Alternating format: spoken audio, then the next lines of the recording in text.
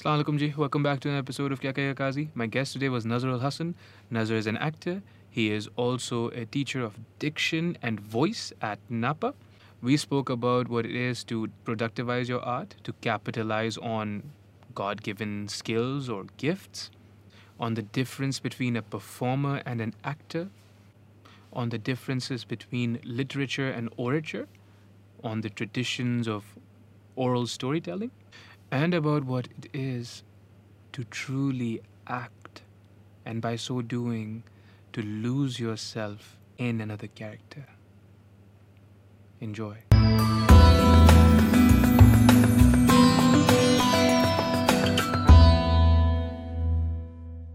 3, 2, 1. नजर उल हसन. कैसे नजर भाई? अल्हम्दुलिल्लाह मज़े में, बिल्कुल फर्स्ट क्लास। अल्हम्दुलिल्लाह। नजर भाई, आप बोल रहे थे कि बारिश होनी चाहिए। बारिश बिल्कुल होनी चाहिए भाई, इतने दिनों से मौसम बना हुआ है, हो नहीं रही है, हो जाए ज़रा सा। लगता है ऐसे कि आप इंतज़ार कर रहे हैं बारिश का। बारिश का इंतज़ार बिल्कुल रहता है, एक रोमांटिक आदमी को तो रहना ही चाहिए। सही है, सही है। मैं वैसे मुझे लोग अनरोमांटिक कहते हैं, इतना रोमांटिक नहीं कहते लोग, मगर मैं अंदर से हूँ। क्यों आपको अनरोमांटिक कहते हैं इनके ख्याल में? बस जाहिर में शायद ऐसा कुछ नज़र नहीं आता लोगों को। सही है, सही है। नहीं, मैं तो बिल्कुल भी नहीं हूँ। मैं तो बोल रहा हूँ बारिश नहीं हो, ठीक है, अल्लाह खैर करे। हालांकि नेमत है बारिश। बिल्कुल। हाँ, तो फिर ऐसे बोलना भी शायद गैर मुनासिब है ना।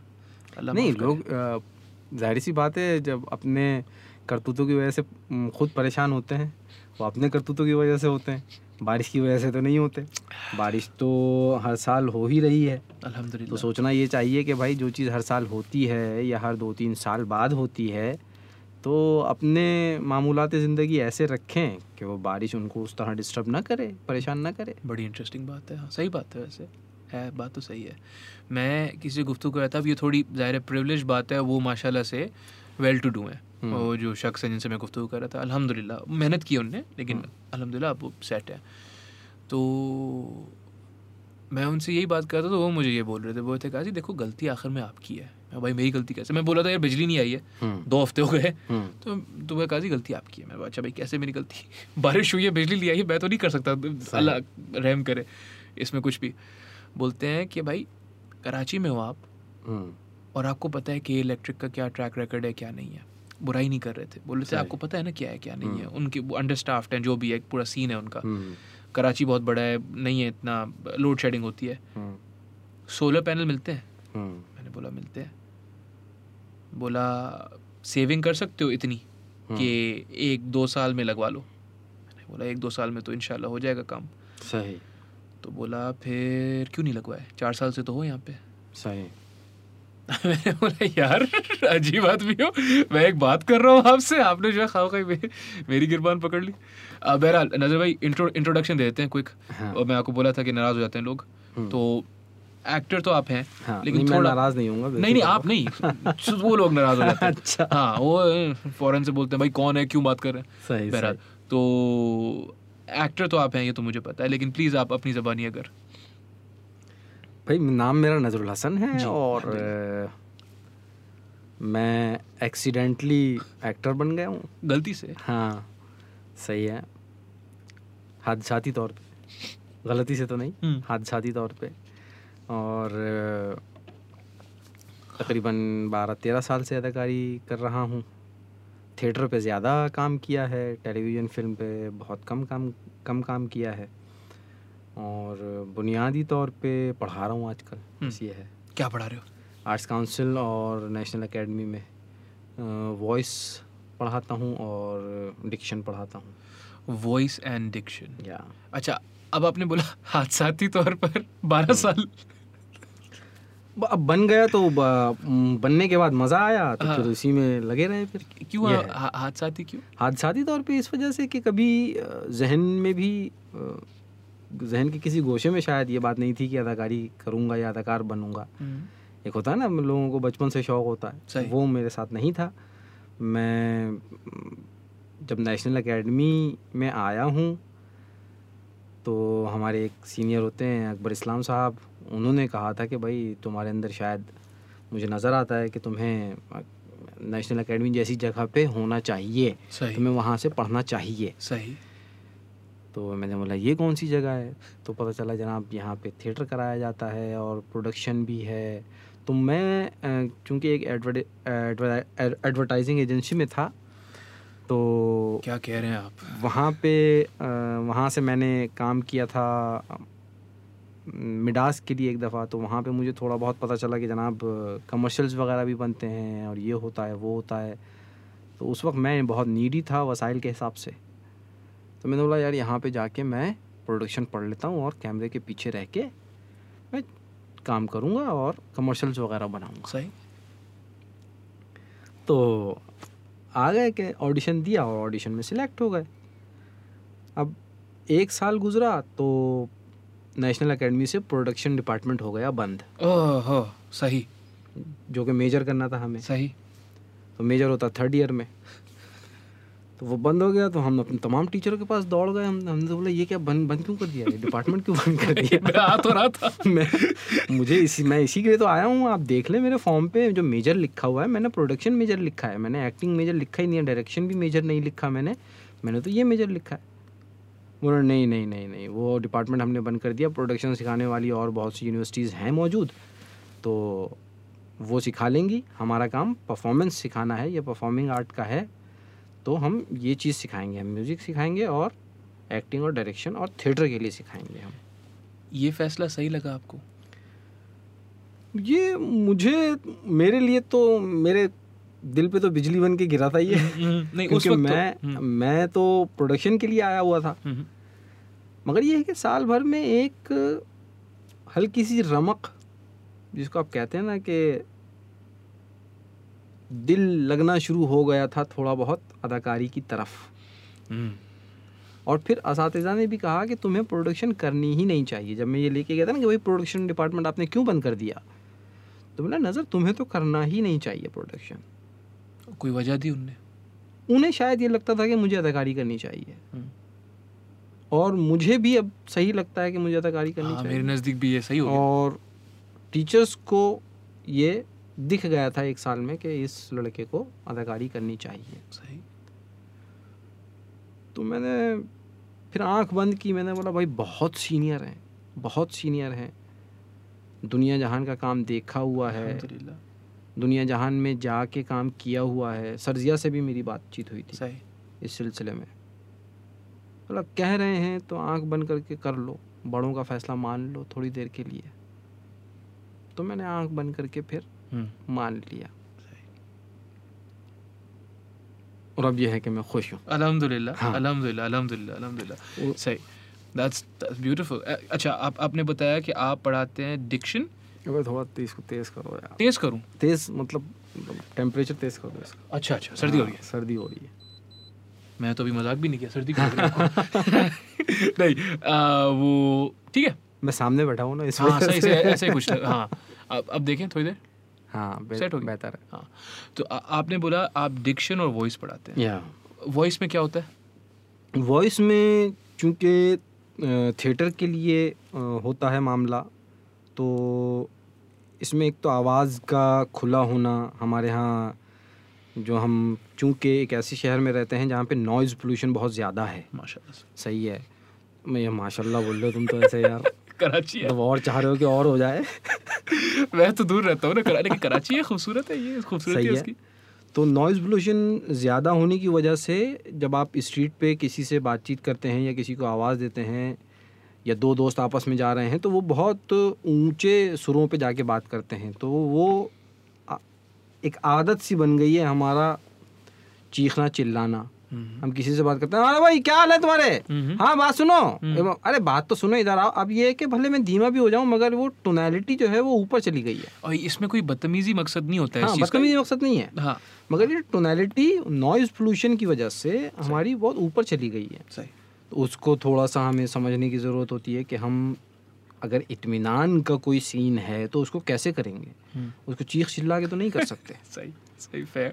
तो उस चीज़ को, और फिर एक यह है कि क्योंकि हमें 400 की 300 की ऑडियंस को लाइव सुनाना होता है, तो without mic, without any instrument, तो इतनी कम से कम प्रोजेक्शन होनी चाहिए कि 400 लोग, 350 लोग सुन सकें।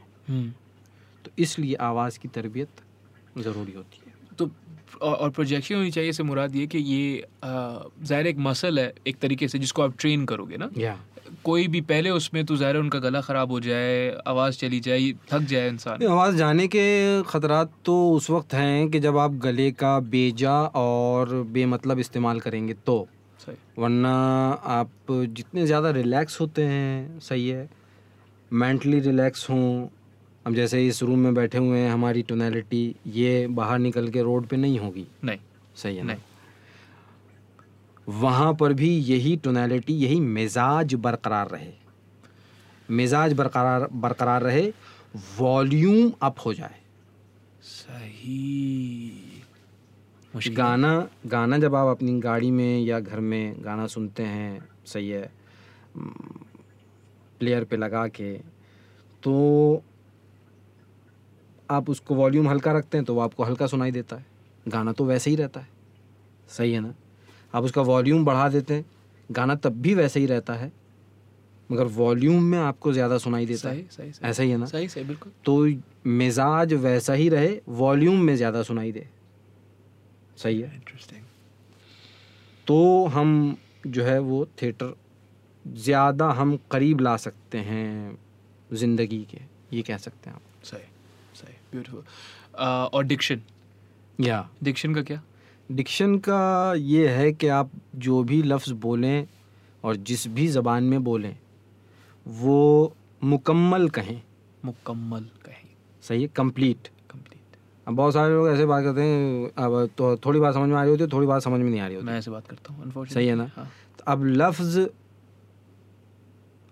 एक तरह से अक्कास होते हैं जो आप सोच रहे हैं, सही। जो कुछ भी आपने सोचा है उसको माने देते हैं और उसको दूसरे तक पहुंचाने का ज़रिया होते हैं। जो कुछ भी मेरे एहसासात हैं, सही, उसको आप तक पहुंचाने का ज़रिया है, सही, लफ्ज़, ब्यूटीफुल, ठीक है ना।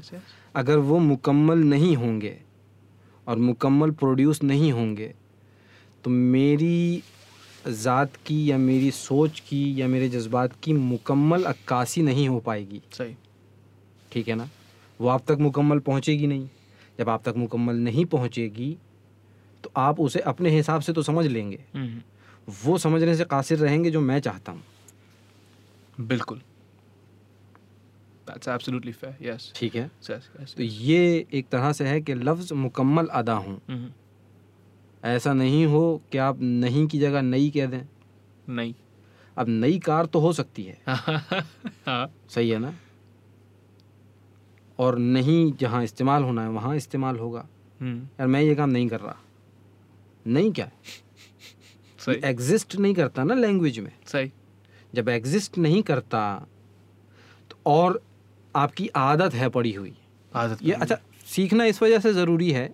मैं ये नहीं कहता कि आप चलते फिरते जो लोग हैं, अवामुन्नास जिसे आप कहते हैं, उनकी ज़बानें सही हो जाएंगी, नहीं, ऐसा नहीं है। मगर कम से कम एक परफॉर्मर अगर कोई बन रहा है, अब परफॉर्मर के पास ज़रूरी थोड़ी है कि दौरे हाजिर का, जैसे मैंने कचराची की आप मिसाल दी थी अभी, हाँ, कि वो किस तरह बोल रहा है क्या नहीं, अब उसका ज़रूरी थोड़ी डिक्शन साफ होगा वो पागल का, सही है ना।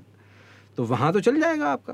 मगर अगर आपको कभी कोई क्लासिकल खेल करना पड़ जाए या कोई पीरियड प्ले करना पड़ जाए जिसमें आप बात कर रहे हैं 1947 की, ठीक है ना, कि जनाब जंग आज़ादी हुई और पाकिस्तान आज़ाद हुआ और उस वक्त का ये खेल है, उस वक्त की एक घर की ये कहानी है। उस वक्त ऐसी लपड़शूं ज़बान थोड़ी बोली जा रही थी, लपड़शूं, सही है, सही, कि जो मुंह में आया वो बोले चले जा रहे हैं, ऐसा थोड़ी है। अब वो तो तरीक़े से गुफ्तगू हो रही है एक दूसरे से, सही है ना।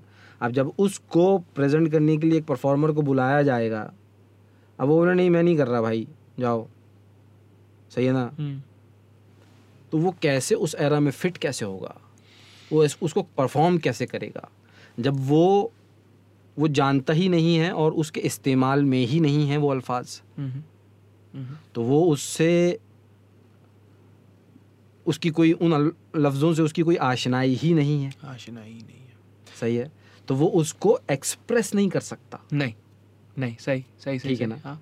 अब मैं आप जैसा आपने कहा कि अभी ये मजाक उड़ाने की खातिर नहीं है, इसको उस तरह नहीं लीजिएगा। प्लीज। अभी आपने कहा मुझे उर्दू बोलने में मुश्किल पेश आती है। अब मिसाल के तौर पर कोई लफ्ज़ ऐसा इस्तेमाल कर लिया जाए जिसकी picture, complete picture, picture with history, लफ्ज़ की अपनी हिस्ट्री होती है, सही कॉन्टेक्स्ट, ठीक है ना? सही। अगर उसके साथ पूरी पिक्चर आपके जहन में नहीं बनती, अभी आप मयार की बात कर रहे थे, नहीं समझ आ रहा था, अगर नहीं बनती तो वो आप उसको एक्सप्रेस नहीं कर सकते, नहीं, ठीक है ना? सही। तो जब एक्सप्रेस नहीं कर सकते तो फिर परफॉर्मर कैसे? फेयर, यस, ठीक है ना? ठीक है। तो इसलिए एक परफॉर्मर के लिए पढ़ना बहुत लाजमी हो जाता है। अब मुझे बेनिफिट ये है या ये रहा यहाँ पे कि मैं जिस ज़बान में मीडिया चल रहा है, हमारी इंडस्ट्री चल रही है, हम उसे कहते हैं उर्दू ज़बान। तो मैं उर्दू घराने का पैदा हुआ एक बच्चा हूँ, सही है ना? सही। तो ये मुझे बेनिफिट रहा, सही, ज़बान का, सही, जिसकी वजह से मुझे परफॉर्म करने में और जो जुमले लिखे हुए हैं उनके सब टेक्स्ट को समझने में कि किन लफ्ज़ों में लिखा हुआ है और इसका सब टेक्स्ट क्या क्या क्या क्या हो सकता है, उन तक पहुंचने में आसानी रही, अल्हम्दुलिल्लाह। सही है ना? तो जिसकी वजह से मुझे शायद ये काम करने में अभी भी मज़ा आता है।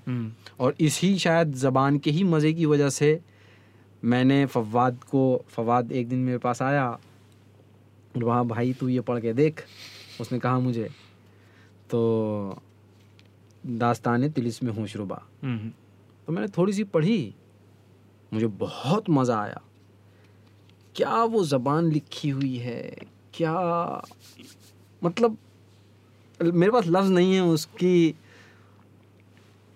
उससे जो मुझे महसूस हुआ, जो खुशी महसूस हुई या जो लज्जत महसूस हुई। किस चीज़ के बारे में है? ज़बान को लेकर। अच्छा, जस्ट लैंग्वेज। हाँ, लैंग्वेज को लेकर। तो मैंने उसको हाँ भी भर दी। मैंने बोला हाँ भाई ठीक है, बिल्कुल ठीक है, और ये है कि हम इसको तैयार करते हैं और करते हैं। करना कैसे है तो फिर उसने मुझे बताया कि जनाब इंडिया में कर रहे हैं लोग, दानिश हुसैन और फ़ारूक़ी साहब हैं, मुझे नाम जहन से निकल रहा है, वो यहाँ पे भी आके कर चुके हैं। जब उसने मुझे बताया, मैंने यूट्यूब वगैरह पे देखा, तो उसके बाद एक ऑक्सफोर्ड के फेस्टिवल में जो बीच लग्जरी होटल में होता है, अब हो रहा है नहीं हो रहा है आई डोंट नो, अब तो उस दौरान वो आए थे इंडिया से और उन्होंने यहाँ पे बीच लग्जरी होटल में दास्तान गोई की थी। तो वो मैं चूँकि यूट्यूब पे पहले देख चुका था, फिर मैं लाइव भी देखने गया, उनको वहाँ सुना मैंने, बहुत मज़ा आया मुझे। मैंने बोला यार ये तो कोई करने वाला काम है ना, ये काम होता है। हाँ सही है कि लफ्ज़ों से आप तिलिस्म बना दें किसी के लिए, सही है। तो वो फिर हमने भी यहाँ पे 2000 मेरे ख्याल में 2014 में फवाद ने और मैंने स्टार्ट किया था। वो वाला खेल दास्तान कोई कब से कर रहे हो आप? दास्तान कोई 2014 से। 2014 से, हाँ ठीक है सही। तकरीबन 2014 या 2013 का एंड से ऐसे कुछ था। एक और चीज़ आप जो है बातों बातों में कह गए, उस पर मैं थोड़ी और रोशनी डालना मुनासिब समझता हूँ। उर्दू अच्छा है कि आपको जो है बेस्ट एक्टर का अवार्ड मिला हुआ है। हाँ बताएं। मुझे एक शॉर्ट फिल्म जो कि अली मेहदी एक डायरेक्टर हैं, उन्होंने ख़ुद लिखी थी और ख़ुद डायरेक्ट भी की थी, सही है। तो कचराची के नाम से एक फिल्म थी, वो यूट्यूब पे मौजूद है।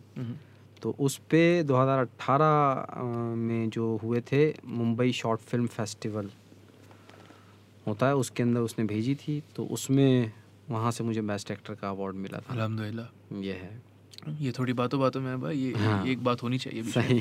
दास्तान गोई के हवाले से फवाद भाई से भी ये बात हुई थी, और बहुत एक इंटरेस्टिंग बात है कि हमारा सब कॉन्टिनेंटल ओरल ट्रेडिशन जो है वो बहुत स्ट्रॉन्ग तो है और बहुत पुराना भी है, क्योंकि वही उन्होंने बोला ना, आप जैसे अभी अगर आप जाओ और जाके लोगों से पूछो भाई लिटरेचर पढ़ते हो, बिल्कुल हाँ पढ़ते हैं।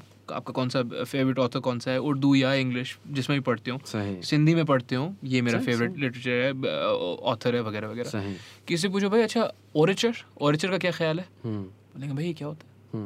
पर ओरल ट्रेडिशन जो है हमारी, आप सोचो किस हद तक हमारा जो दीन है वो भी ओरल ट्रेडिशन के थ्रू आया था। और फिर हज़रत उस्मान रज़ियल्लाहु ने और फिर वो कंपाइल किया, फिर उसके बाद वो किताब बन गई। लेकिन उससे पहले तो वो जी बिल्कुल ओरल था, और हजूर के पास भी ओरल आता था। तो फिर जब फवाद भाई ने भी थोड़ी सी की दास्तान गोई में, भाई थोड़ी शानदार चीज़ है, हालांकि मुझे आधी समझ नहीं आई थी उर्दू, सही। लेकिन आपको रिस्पॉन्स कैसा मिला? आपने 2014 में शुरू की, रिस्पॉन्स कैसा मिला, कहाँ की और रिस्पॉन्स कैसा मिला? पहली मरतबा हमने इसको किया था दास्तान T2F में, ठीक है। और T2F का जो बेसमेंट, कैसा शानदार जगह थी ना, बहुत अच्छी जगह, बंद हो गई, मतलब बहुत अच्छी जगह। तो हमने अपने दोनों असातिज़ा, हमारे जो आसिफ फ़ारूक़ी साहब का तो इंतकाल हो गया, सही है, तो उनको मदऊ किया था। और फिर ज़िया साहब को भी बुलाया था कि सर पहली दफ़ा कर रहे हैं हम दास्तान। अच्छा, उनके सामने करना था? हमने खुद मदऊ किया था उनको, हमने बोला सर पहली दफ़ा कर रहे हैं, इतना प्रेशर, तो आइए, आप ज़रूर आइए। तो बोला हाँ मैं आऊँगा। अच्छा, और वो बिल्कुल हमारे सामने बैठे हुए थे, माशाल्लाह, आसिफ फ़ारूक़ी साहब भी और ज़िया साहब भी। तो वो बहुत अच्छा एक्सपीरियंस रहा था।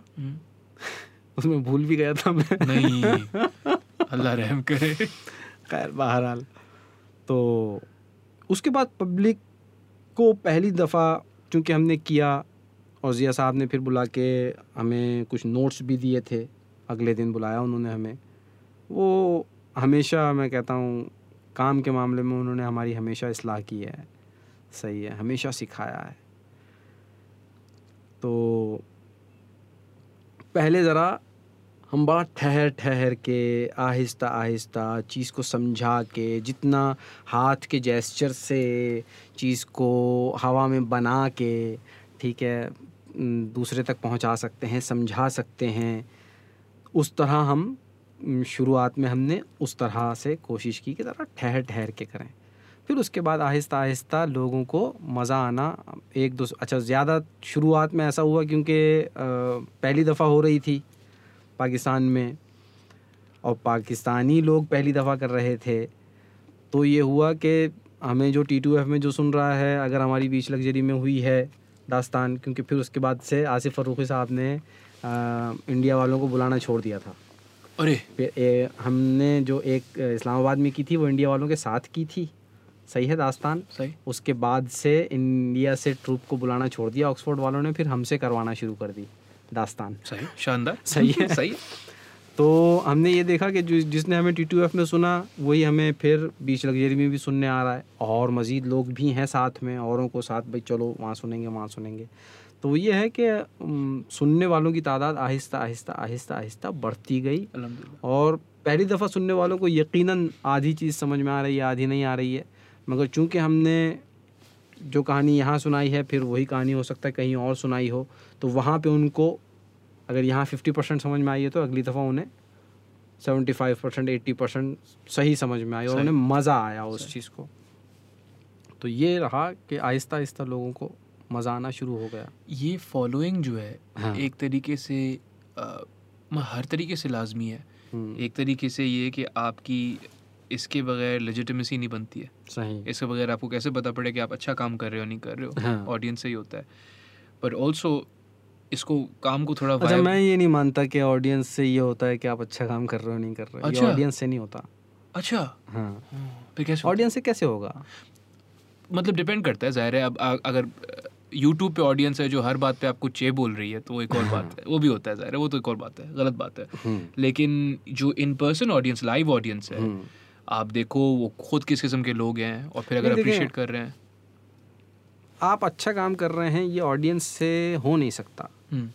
ये ऑडियंस से कैसे होगा?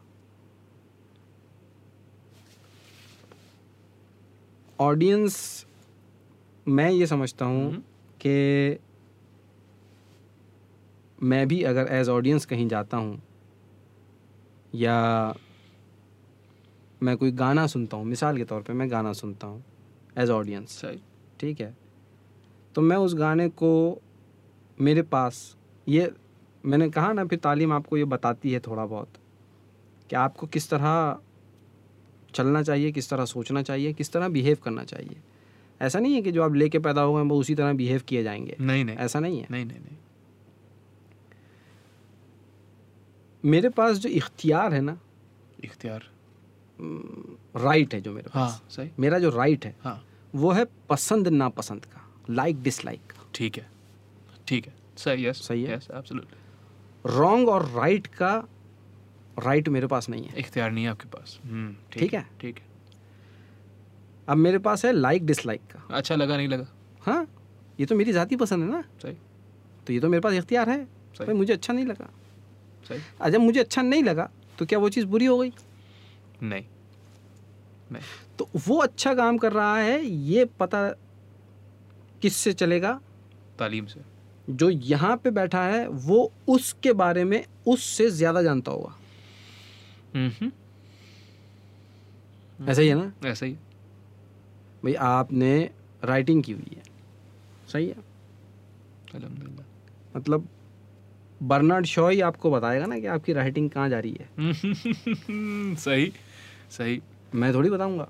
नज़र भाई, आप जो है ना इतने ख़तरनाक मसला है हमारे माशरे का जो आप हाईलाइट कर रहे हो, हाँ कि हर कोई बोलने आ जाता है, हाँ, लेकिन उनको ये याद नहीं रहता है कि उनके पास ये इख्तियार ही नहीं है। तो बोलने का इख्तियार वहाँ पर है जहाँ आप उसमें माहिर हो, वरना नहीं है। नहीं है, और माहिर, आप मुकम्मल माहिर तो हो नहीं सकते, हो ही नहीं सकते, सही है। No such thing. तो जितने माहिर हो उससे नीचे लेवल वालों को आप बता सकते हो, उससे ऊपर कोई गया वहाँ पे आपकी लाइक डिसलाइक शुरू हो जाएगा, राइट और रॉन्ग ख़त्म हो जाएगा। सही। आप क्रिटिसिज्म को उर्दू में पता नहीं क्या बोलते हैं, तनकीद, तनकीद, हाँ। तनकीद तो कर सकते हो, तनकीद बड़ा इस्लाह है तो ठीक है। सही। तनकीद भी देखें, आप तनकीद भी क्यों करेंगे? अगर कोई पूछे आपसे, हाँ भाई कैसा लगा, तनकीद भी क्यों करेंगे? तनकीद आप उस वक्त करेंगे, देखें अभी मिसाल के तौर पे हमारे यहाँ कहते हैं कि भाई ये सिस्टम सही नहीं है, कौन सा वाला, कोई सा भी, अच्छा सही, कोई सा भी सिस्टम सही नहीं है। सही है। भाई आपके पास पैरेलल में कोई सिस्टम है? Very interesting question. नहीं है, अगर नहीं है तो फिर आप बकवास नहीं करें, सिंपल। Fair fair. या तो आप अपने पास एक सिस्टम रखते हो, सही है ना, कि भाई ये सिस्टम है मेरे पास, हर सवाल का जवाब है, हाँ, ऐसे, वरना आप फिर नहीं करें बात, फिर आपको मजीद सीखने की ज़रूरत है, आप सीखते रहें। सीखें, अपने आप को सिखाएं, हाँ। पहले सीख लें। वेरी इंटरेस्टिंग, क्योंकि जो ऑडियंस की मैंने बात की ना, अब अनफॉर्चुनेटली ऐसा हो गया है परफॉर्मेंस में, आर्ट्स के हवाले से नहीं बोल रहा हूँ, पर जनरली जो फाइनेंशियल वायबिलिटी बनाने की मैं बात कर रहा था, कि वही जो ऑडियंस है उनका जो लाइक डिसलाइक पे आप अपने काम को तोलते हो, और आपका तो कहना ये है कि वो तोलना ही गलत है, आपको नहीं तोलना चाहिए उस बात पे। आवाम तोल के करेगी भी क्या? नहीं, आप तोल रहे हो, जैसे मैं हूँ, मैं यूट्यूब पे काम कर रहा हूँ अपना, ठीक है ना, अब मुझे चाहिए एक्स नंबर ऑफ फॉलोअर्स, से 5 लाख फॉलोअर्स के बाद नज़र भाई मेरी ना लाइफ सेट हो जानी है, तो मैं जो है काम ही वो करूँगा। लाइफ सेट हो जाएगी, आप अच्छे हो जाओगे ये ज़रूरी थोड़ी है। नहीं, सही हम बात कर रहे हैं, फिर वही बात आ गई जो अभी हम पीछे बात कर रहे थे कि क्वांटिटी की और क्वालिटी की।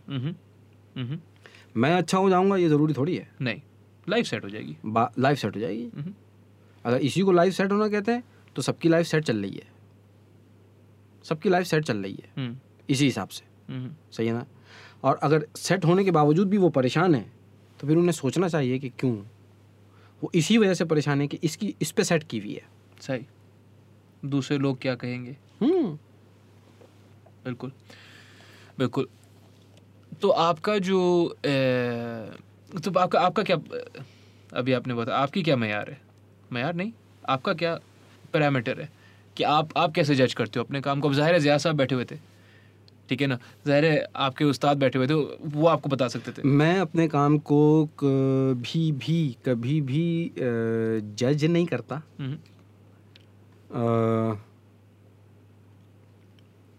मैं अपना काम करता हूँ बस,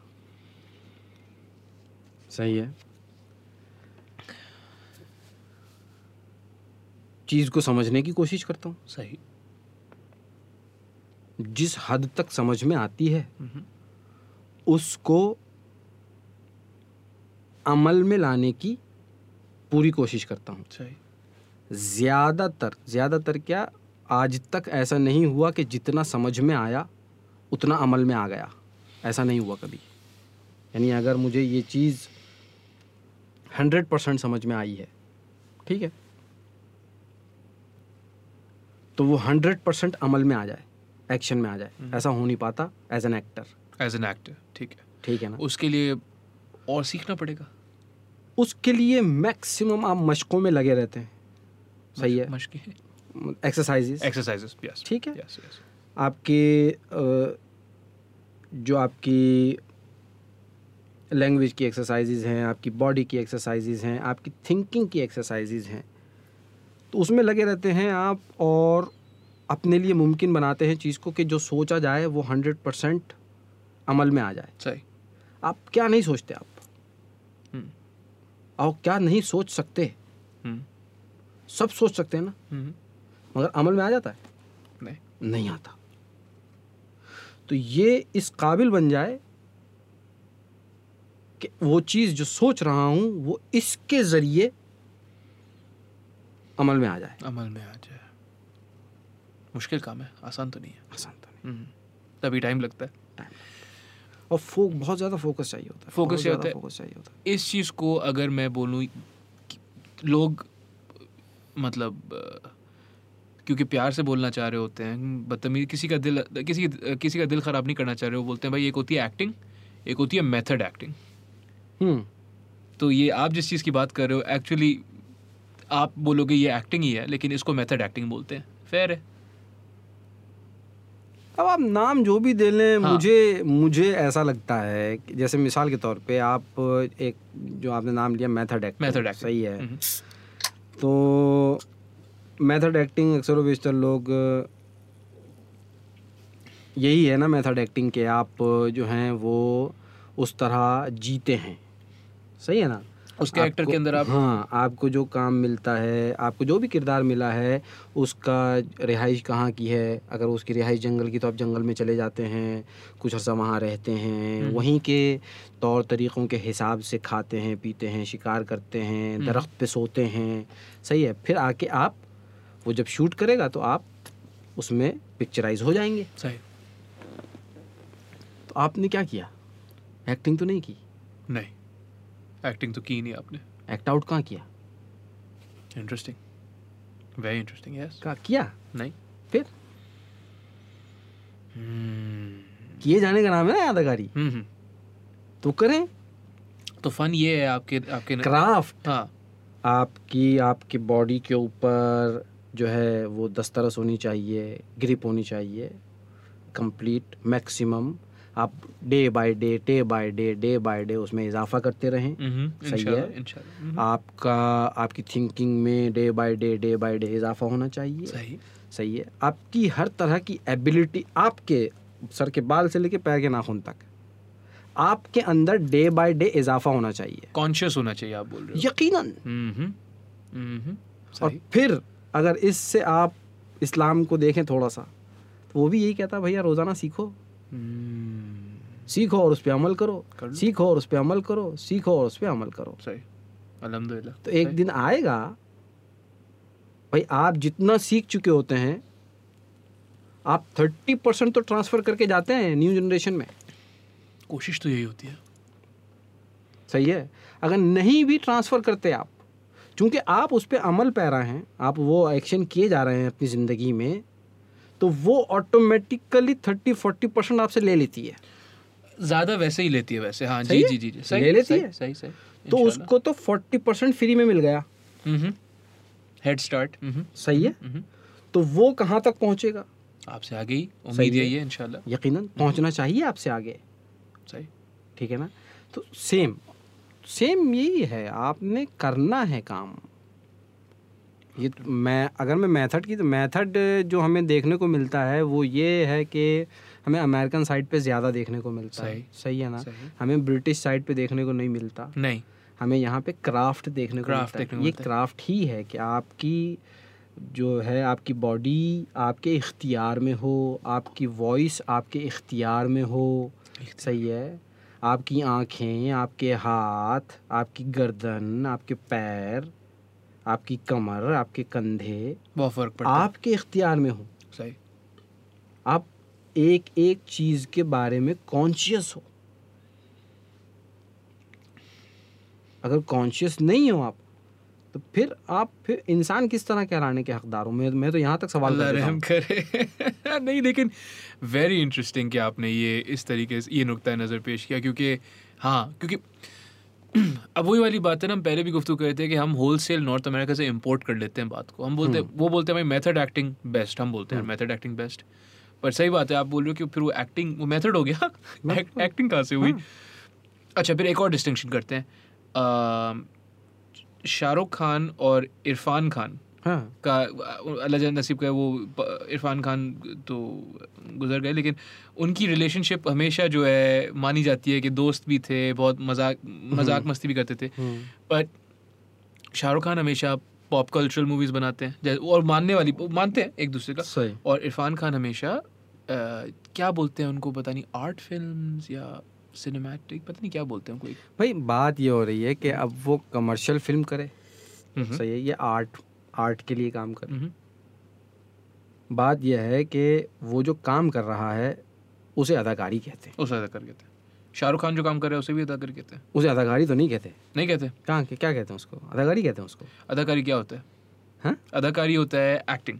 एक्टिंग को अदाकारी बोल रहे हो? एक्टिंग को अदाकारी कहते हैं। वो परफॉर्म करता है। शाहरुख खान परफॉर्मर है। परफॉर्मर है। हाँ, एक्टर नहीं है। एक्टर नहीं है शाहरुख खान। हाँ, सही। एक्टर नहीं है। सही है। अब ऑडियंस चाहती है परफॉर्मर को देखें, हाँ बिल्कुल देखें। हाँ, हम उसकी पसंद नापसंद में हम आड़े नहीं आना चाहते। बिल्कुल भी नहीं। सही है ना? बिल्कुल भी नहीं। आप परफॉर्मर देखना, आप परफॉर्म, ये देखने वाले को क्लियर होना चाहिए कि वो क्या देख रहा है। परफॉर्मर एक्टर बन सकता है। परफॉर्मर को आप जो परफॉर्म कर रहा है आप उसको एक्टर ना बोलें। और जो एक्टर है वो एक्टर के साथ साथ परफॉर्मर तो है ही। सही। क्योंकि एक चीज़ परफॉर्म तो हो रही है, सही, मगर साथ में वो एक्टर भी है। एक्टर भी है। परफॉर्मर जो है वो एक्टर बन सकता है, सीख जाए। अगर सीखे तो बन सकता है, बिल्कुल बन सकता है। लेकिन मुश्किल है, जैसे आपने बोला कि टाइम लगता है। भाई कोई भी नई चीज़ मुश्किल ही होती है। हाँ, फवाद भाई से मैंने ये सवाल पूछा था, मैं आपसे भी पूछूंगा। हाँ। कोई भी सीख सकता है अदाकारी? परफॉर्मेंस तो सीख ही जाएगा ना भाई। एब्स तो बनी जाएंगे, खाना कम तो खा ही लूंगा मैं, कोई भी। कुछ भी परफॉर्म करने की सलाहियत तो किसी में भी पैदा हो सकती है। इंशाल्लाह। जस्ट कॉन्फिडेंस आपको चाहिए कि आप 25 लोगों के सामने आ सकें। सही है। अब मैं थिएटर ही की बात नहीं कर रहा, अगर आप कैमरे के सामने भी परफॉर्म करते हैं तो क्रू मेंबर्स और 10 तरह के लोग, और वैसे ही अगर आप कहीं बाहर आउटडोर शूट कर रहे हैं तो 25 लोग तो वैसे ही जमा हो जाते हैं। तो अब उनके सामने आपने करना तो है काम, सही है ना? तो वो आपको कॉन्फिडेंस आपके पास हो तो आप परफॉर्मर तो हो सकते हैं।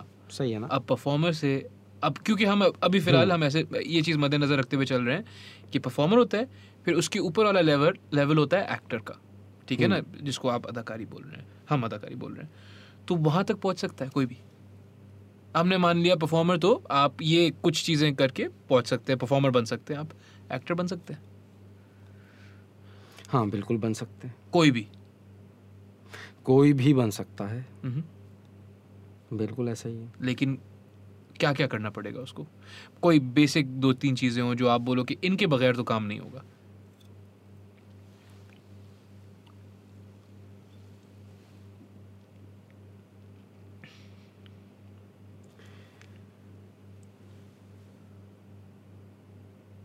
एक तो यही है कि complete surrender towards your character, to your character. बहुत मुश्किल बात है ये तो यार। या अब इस मुश्किल से गुजर सकते हैं तो कोई भी बन सकता है। हाँ, बस ये इतनी सी बात है। इतनी सी बात ये करना है बस। हाँ बस। इस कंप्लीट सरेंडर में एक अगर आपके अपने ज़ाती कोई नज़रियात और ऐसे ठोस, जैसे कि पाकिस्तान में ठोस हैं माशाल्लाह से, वो हिल ही नहीं सकते, नहीं जी, है ना, ज़माना उन्हें हिला नहीं सकता। नहीं जी, पहाड़ है हम सब। तो ऐसी सूरत में तो मुश्किल है। सही। अगर आप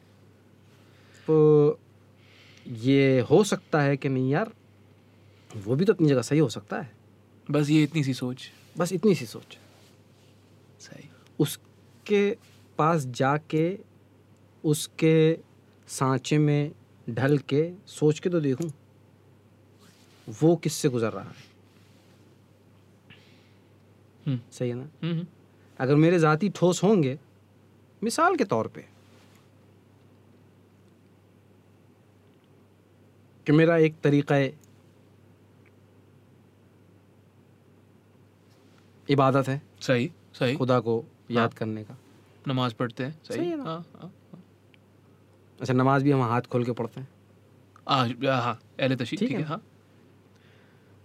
और एक तरीक़ा इबादत है इस्माइलियों का, हाँ ठीक है। एक तरीक़ा इबादत है, अब हम अगर गैर मुस्लिमों पे चले जाएं हाँ, तो आप हिंदुओं का, एक तरीक़ा इबादत है ईसाइयों का, हाँ क्रिश्चियंस, सही ठीक है। हाँ हाँ। अगर मैंने अपने वाले को हतमन सही माना हुआ है, हतमन सही मतलब एब्सोल्युटली एब्सोल्युटली ठीक है, राइट है ना, मतलब तो मैं उसको अडॉप्ट ही नहीं कर सकता। वो उस यहाँ पे जो इसकी साइंस मुझे इतनी ज़्यादा नहीं पता, मगर यहाँ पे उसके साथ टकराव रहेगा। कर तो रहा हूँ मैं परफॉर्म, मगर यहाँ पे टकराव चल रहा है। जब ये टकराव चल रहा है तो एब्सोल्यूट परफॉर्म नहीं हो सकता, एब्सोल्यूट परफॉर्मेंस नहीं हो सकती, इतनी सी बात है। तो आपको बिल्कुल, मैं समझता हूँ, वो खाली होने की तरफ, मतलब ब्लैंक होने की तरफ लेके जाना शुरू हो जाती है चीज़। अगर आप अदाकारी करते रहें तो आप ब्लैंक होने की तरफ ब्लैंक होना शुरू हो जाते हैं आप। ये तो फिर थोड़ी ख़तरनाक बात है। किस लिहाज से? अगर आप कुछ बिलीफ्स आप रखते हैं, जैसे फॉर इंस्टेंस किस तरह के? इस्लाम, मुसलमान की बात करते हैं, हाँ। ला इलाहा इल्लल्लाह मोहम्मद रसूलुल्लाह, ठीक है ना। हम इस चीज़ पे ईमान लाते इसलिए, हम नमाज पढ़ते इसलिए हाँ। क्योंकि हम समझते हैं कि भाई best way to worship God is this, हाँ। है ना। अगर आप ब्लैंक होना शुरू हो जाओगे तो थोड़ा मसला है ना। नहीं है। क्यों नहीं है? क्योंकि वाहिद सिस्टम ऐसा है ये कि जो सबको खुली बाहों के साथ स्पेस देता है। कौन सा वाला सिस्टम? इस्लाम। अल्हम्दुलिल्लाह। अगर इस्लाम आप रसूल खुदा से ले रहे हैं तो, हाँ, मैं सही, हाँ समझ गया। अगर आप पाकिस्तान से इस्लाम को ले रहे हैं तो स्पेस नहीं है। नहीं जी नहीं, समझ में आ रही मेरी बात? जी, सही, बिल्कुल। अगर आप पाकिस्तान से इस्लाम को लेंगे तो आपके पास स्पेस ही नहीं है। नहीं, फिर तो आप जाके गिरजा भी गिरा दोगे, आप जाके हिंदुओं की बस्ती में आग भी लगा दोगे, आप जाके फलाने को भी मार दोगे, आप जाके ढिमकाने को भी मारोगे। भाई हर बात पे आप वाजिब कत्ल हो जाते हो, अल्लाह रहम करने वाला है वो तो। ठीक है ना, आप ये करते हो फिर। मगर अगर रसूल खुदा से लिया है और जहाँ से लेना चाहिए तो वहाँ वो खुली बाहें हैं। ठीक है, तुम अभी जानते नहीं हो, कोई बात नहीं, तुम्हें इस तरीके इबादत का फ़वायद नहीं पता, कोई बात नहीं, सही। पढ़ो और पढ़ो। वो स्पेस देता आपको और पढ़ने का। आप सोचो, और पढ़ो। हुजूर को सल्लल्लाहु अलैहि वसल्लम पहला लफ्ज़ क्या बोला गया था? हाँ, पढ़ो। आगे से उन्होंने फरमाया मैं पढ़ नहीं सकता हूँ, उनको बोला फिर पढ़ो। हाँ, नहीं, ये भी खैर अहले तशरीह नहीं मानते। अच्छा, नहीं मानते? क्या हो गया? क्या हो गया भाई? अच्छा। भाई मैं आपसे कहूँ कि ये मिसाल भी एक आलिम दीन की है, अल्लाह रहम करे। हम कहाँ जा रहे हैं ना, तो मैं आपसे कहूँ जनाब, जाइए और एक सेल का बंडल लेकर आ जाइए। ठीक है। तो ये मेरी आपसे रिक्वेस्ट राइट है, मैं कर सकता हूँ, मुझे पता है कि आप ये काम कर सकते हैं। सही। तो इसलिए आपसे ये कहना सही है। मगर मैं आपसे कहूँ अभी जनाब ज़रा सा ऐसे उड़ के दिखाइए। ये वो ही नहीं है मेरे पास, ये है ही नहीं तुम्हारे पास। हाँ। तो मैं कैसा लगूंगा ये बोलते हुए? अच्छा, कैसा लगूंगा? अच्छे नहीं लगोगे, सही, अच्छा नहीं लगूंगा? नहीं नहीं नहीं, इंटरेस्टिंग। नक्स है ना मेरे अंदर। अब फिर बोलने वाला बोल रहा पढ़ो, नहीं तो उसमें अब देखिए फिर वही वाली बात है, हम बहुत खतरनाक एक मोड़ की तरफ जा रहे हैं। इसको जो है सिर्फ मैं इतना बोलूँगा हाँ। कि अरबिक ट्रांसलेशन जो है ना, हाँ उसमें थोड़ा सा इशू तो होता है। हाँ तो उसमें ज़्यादा डायमेंशन होते हैं, हमें पता है, उर्दू सही। से इंग्लिश ज़्यादा डायमेंशन। सही। तो रीड का मेरे ख्याल में वो मतलब नहीं था, रिसाइट शायद कि पढ़ो उस तरीके से नहीं कि लिखा हुआ है पढ़ लो, हाँ पढ़ो यानी कि रिसाइट करो, रिसाइट करो। और फिर जो है वही कि जब हजूर सल्लल्लाहु अलैहि वसल्लम फरमाते हैं कि नहीं पढ़ना आता, उनके पास वो लफ्ज़ नहीं थे, फिर कुरान नाजिल हुआ।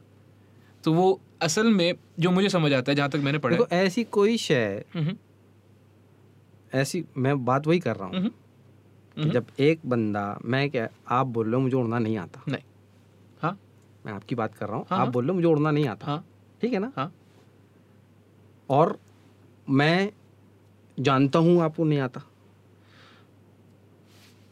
मैं जानता हूँ आपको नहीं आता, फिर मैं आपसे डिमांड करूँ? अब वही वाली बात है ना, इंटरेक्शन में डिमांड कम थी और एक किस्म का इनविटेशन ज़्यादा थी, दावत थी, डिमांड नहीं थी। अगेन जो मैंने जहाँ तक मैंने पढ़ा है, सही, फिर वही मैं बोल रहा हूँ कि इस चीज़ को जितना अवॉइड करो उतना बेहतर है, लेकिन अल्लाह रहम करे। लेकिन ये है कि डिमांड नहीं थी, सही, रिक्वेस्ट भी नहीं थी, इनविटेशन थी, सही, पढ़ो। तो आगे से वही फरमाया कि पढ़ना ही नहीं आता, वो कैसे नहीं आता, पढ़ो, for your Lord is most merciful. फिर कुरान आया। तो मेरे ख्याल में जो है बहरहाल रीड की हम बात कर रहे थे, और हम वही जो आप बात बोल रहे थे कि सबसे ओपन सिस्टम ही ये है, मैं समझता हूँ यहाँ पे तो। हाँ बिल्कुल, सबसे ओपन सिस्टम ये है। जो मैं आपसे ब्लैंक होने की बात कर रहा था कि ओपन सिस्टम ये है कि आप जब इसमें आते हैं तो आपके लिए ब्लैंक होने से मुराद या तो ब्लैंक हो, या फिर सबके लिए खुला हुआ हो, या फिर सब आपका हो, या फिर सब आपका हो। सही है ना? सही। तो वो फिर सब आपका है, या फिर एक्टिंग नहीं करो या परफॉर्मर तक रहो। हाँ, वो भी सब आपका है। फिर ये सूरज भी आपका है, फिर ये ज़मीन भी आपकी है, फिर ब्लैक होल भी आपका ही है। आप जिंदा हैं तो भी आप अपने हैं, आप मर जाते हैं तो भी आप अपने हैं। सही है। आप रहते हैं तो भी हैं, नहीं रहते तो भी हैं। ठीक है। सही। बात ये हो रही है कि जितना, जैसे मैं कोट करूं, हज़रत अली का एक कौल है कि हमसे नफ़रत वही करेगा जिसके पास इल्म नहीं होगा। सही। हाँ सही है। इल्म का होना वाजिब करार दिया गया है। वाजिब, फर्ज है। फर्ज है। हाँ, सही है ना? हाँ, हाँ। मतलब 5 नमाजें तो पढ़ी नहीं जा रही हैं, तो इल्म पे कहाँ बात करेंगे? फिर इल्म का बजट भी कम रखा हुआ है। सही है ना? अब ऐसी स्टेट में रहते हो आप जहाँ पे बंदूक का बजट ज़्यादा और इल्म का बजट कम है। ऐसे ही है, पूरी दुनिया में ऐसे है वैसे, सिवाय स्विट्जरलैंड या कहीं के। आप तो वो उस पे नहीं चल रहे ना। नहीं, आप तो इस पे चल रहे हो ना जिसकी तलवार कभी बाहर नहीं निकली थी, इसको मानने पे चल रहे हो ना आप तो। सही। रहमतुल लिल आलमीन ना, इसको मानने पे चल रहे हैं ना इंशाल्लाह। तो फिर दुनिया क्या कर रही है इससे आपको क्या लेने देना? नहीं, बिल्कुल भी नहीं। आप क्या कर रहे हैं ये आपको जवाब देना है ना भाई। आप उस बातों के जवाब दे हो जो आप कर रहे हो। सही। बस बाकी चीज़ों के तो, मैं यहाँ बैठ के पानी पी रहा हूँ, इसका जवाब तुम थोड़ी दोगे। नहीं। मैं तुमसे बदतमीजी कर लूँगा, इसका जवाब तुम थोड़ी दोगे। नहीं। सही है। मैं यहाँ पे नंगा हो जाता हूँ, इसका जवाब तुम थोड़ी दोगे। अल्लाह माफ करे। किसी भी चीज़ का जवाब नहीं दोगे तुम उस बात का जवाब दोगे जो तुम कर रहे हो। सही है। तो हमें उस बात का जवाब देना है जो हम कर रहे हैं। वो क्या कर रहा है उसके क्या लेना था, क्या है मुझे उससे। सही। Fair enough. अगर ये हम सिर्फ मान लें बात को, इतनी सी बात को, तो मेरे ख्याल में अमन हो जाए थोड़ा सा, क्योंकि अभी आर्ट्स को लेके बहुत एक मुश्किल सूरत हाल है ना. बहुत सारे लोग बहुत सारी बातें करते हैं इसी तरीके की कि भाई ये गलत है, जय वो ये ना, आप सही भी ना समझो, आप उसकी खूबसूरती को भी ना समझो, ये दोनों चीज़ छोड़ दो आप. अभी रिसेंटली मैं अभी ओलंपिक्स का ज़रा गर्मा गर्मी थी. सही है. गर्मा गर्मी कैसे? मतलब खबरों में थे वो जो. हाँ माशाल्लाह से. हाँ. और मेडल वगैरह नहीं ला सके. चलो सही है ना, कोई बात नहीं. मगर उसके साथ साथ ये सब रहा कि फ़लानी जगह का जो है हेड वो है, फ़लानी जगह का हेड वो है, फ़लानी जगह का हेड वो है. सही है. बात वही हो रही है कि जब आप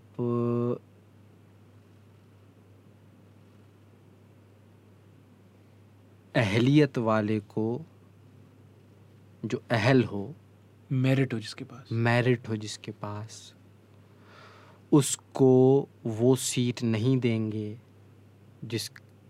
जो वो डिज़र्व करता है, तो चीज़ें कभी भी ऊपर की तरफ नहीं जाएंगी, आगे की तरफ नहीं जाएंगी. ये बात तो मान ली. चक्कर लगाते रहेंगे एक साइकिल में, वो एक चक्कर लगता रहेगा बस, घूम घूम के वही होता रहेगा. सही है ना. ऐसे ही आपको मेरिट वाले को जगह देनी पड़ेगी. आज ना माने कल मानेंगे, कल नहीं मानेंगे परसों मानेंगे. अभी वो जो मैंने पहले बात की थी, अभी 1 गिलास खून दे के मान जाएंगे शायद, कल यही 2 गिलास हो जाएगा, अगले दिन यही 4 बोतलें हो जाएंगी, उसके बाद 5 लोग हो जाएंगे, उसके बाद 5,000 लोग हो जाएंगे, उसके बाद 25,000 हो जाएंगे. देने तो पड़ेंगे. अभी दे दें, थोड़ी मुश्किल अभी बर्दाश्त कर लें. नहीं, अभी तो बहुत वक्त गुजर चुका है. अच्छा, जहाँ अभी बहुत मुश्किल. सिस्टम में नहीं देख रहे आप? नहीं बिल्कुल देख रहा हूँ. सिस्टम में नजर नहीं आता कि हर तरफ मारामारी तो है. अगर किसी तरीके से हम इस मसले को हल करने की कोशिश करें, मेरा अपना ज़ाती ख्याल ये है कि प्राइवेट एंटिटीज़ भी बहुत हैं और हम सब अल्हम्दुलिल्लाह बहरहाल बाशऊर लोग हैं, जितना शऊर होता है उतना है, अल्लाह का करम है. तो ये समझ भी आता है कि जैसे तालिब भाई हैं जो ओलंपिक वेट लिफ्टर थे, वो भी मेडल मिस कर गए. पूरी ज़िंदगी खुद ट्रेनिंग की उनने, क्योंकि मेरे कुछ दोस्त थे कनाडा में, वो भी ओलंपिक लिफ्टिंग की ट्रेनिंग करते थे. मुझे पता है कि तालिब भाई को इतनी स्पॉन्सरशिप की अमाउंट में इतनी ज़रूरत भी नहीं है. सही. बेसिक वो जो आपने नीड और वांट की बात की, उनकी जो नीड्स है ना ट्रेनिंग की, इतने पैसे नहीं लगेंगे. 1-2 स्पॉन्सर्स तो आपने भी एजेंसीज में काम किए, मार्केटिंग एजेंसीज में काम किया हुआ है, 1-2 स्पॉन्सर्स तो प्राइवेट फर्म्स भी कर सकते हैं उनको, क्योंकि अब और कोई हल बचा नहीं है ना. अब वो वाली बात है, वहाँ पे बात आ जाती है कि वो बिजनेस सेंस नहीं बनता कि कोई स्पॉन्सर करे, क्योंकि कौन देखता है ओलंपिक वेट लिफ्टर्स को, क्योंकि 4 साल में एक बार ओलंपिक्स होती है मेरे ख्याल में. लेकिन हर साल ये होती है, वर्ल्ड चैम्पियनशिप हर साल होती है ओलंपिक लिफ्टिंग की. तो वही वाली बात है कि फिर जो आपके गवर्नमेंट एंटिटीज़ हैं, स्पेशली सिंध में, उनका तो एक मुश्किल सीन है थोड़ा. तो आपका जो प्राइवेट एंटिटीज़ हैं वो भला कुछ कर लें, स्टेप अप करें. मतलब कहीं भी आगे जाने वाली बात हमारे यहाँ कहीं भी नहीं आ रही, इस वजह से कि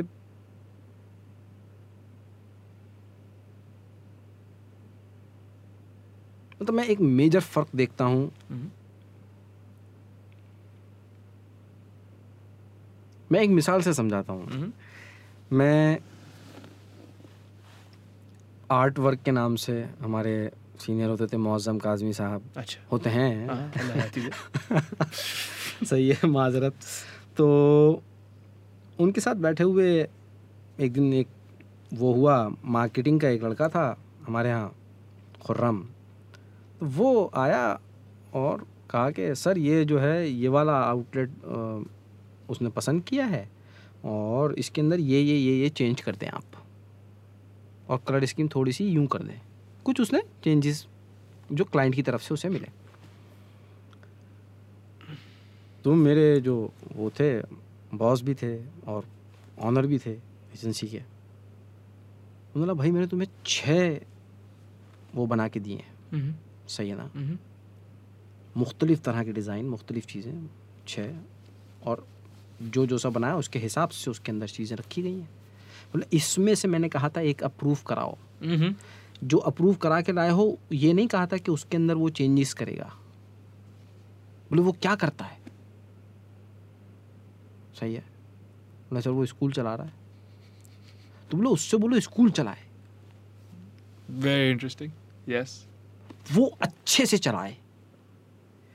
ये जो बनाया है डिज़ाइन, या रिपोर्ट कार्ड का डिज़ाइन है या किताब का डिज़ाइन है, जो भी है, ये डिज़ाइन करना हमारा काम है, हम हैं आर्ट डायरेक्टर, ये हम पर छोड़े। सही, हमने पढ़ा है इसको, नहीं करना तो पड़ेगा, वो पैसे वही दे रहा है।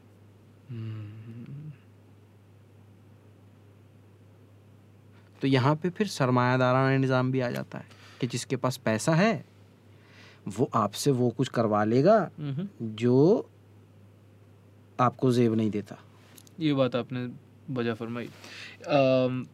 कुछ ऐसे दोस्त हैं अल्हम्दुलिल्लाह जिन्होंने ना बहुत अच्छा काम किया है यूट्यूब पे, बड़ी फॉलोइंग्स हैं, बहुत सारे फॉलोअर्स भी हैं, और बहुत उनका काम भी विदाउट अ डाउट बहुत अच्छा है माशाल्लाह से, अल्लाह उनको कामयाब करे।